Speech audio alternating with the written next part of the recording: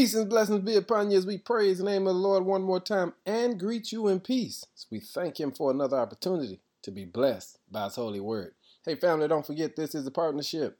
Help me spread the good news by sharing this message with at least 5 people. Our word for the day is, we have options.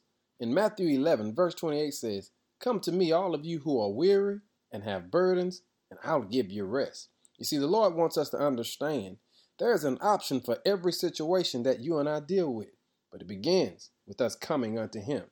If your vision is dry, if your heart is tired, Jesus says, "Come unto me. Let me give you an option to handle that." Let the word heal you. Let his word make your soul happy. Let his peace overtake you. Let his joy fill your soul. Let his word comfort you, protect you, and guide you all the days of your life. Let his word go before you and establish you.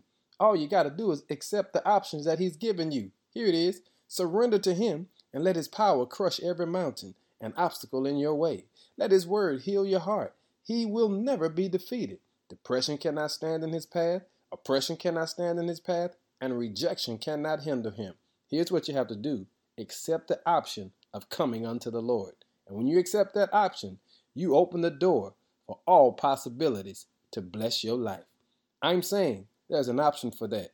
Now give God some glory because you know he's worthy. In Jesus' name, amen.